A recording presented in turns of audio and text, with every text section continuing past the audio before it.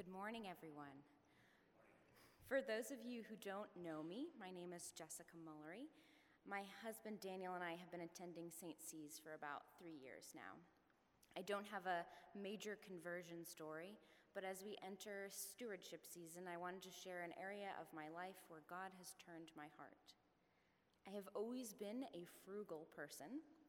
I began saving for a down payment on a home at age 9, and this is a true story, saved all my bank statements as a child, statements with sums as high as $87.13, in case I was ever audited by the IRS. Although I have given up my boxed bank statements, my zeal for savings has continued my whole life.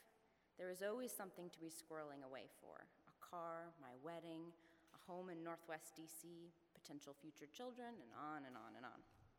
Money meant reassurance and security. Holding on to my financial resources helped to chase away the big clouds of what-ifs in my life. Meanwhile, probably like you, I had heard money spoken of in church many times.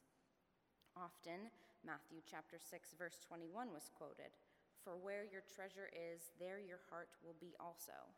That sounded pretty nice to me. You like something, so you support it financially.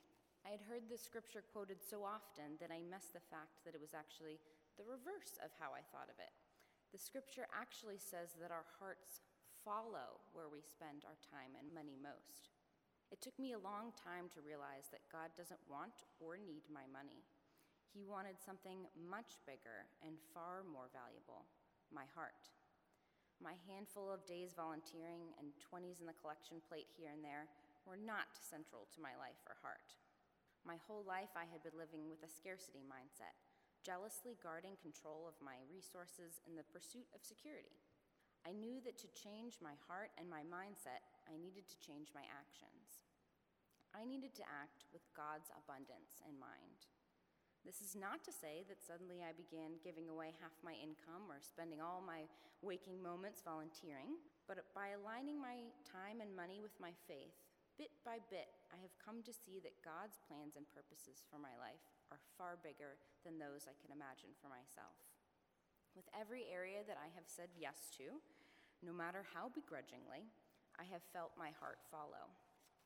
When invited to join a Circle small group, I thought it would be impossible to talk about my faith with strangers.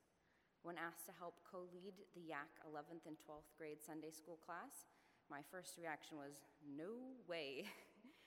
When encouraged to lead a Circle group this fall, I didn't think I had the time.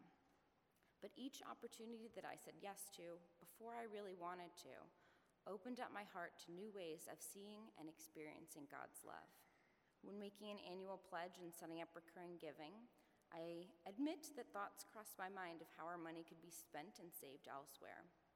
But seeing our resources being used faithfully has made me more connected and committed to Christ's redeeming work lived out in and through this church. I am so thankful to have a church home that supports and challenges me in my faith and pushes me to open my heart to God's abundance.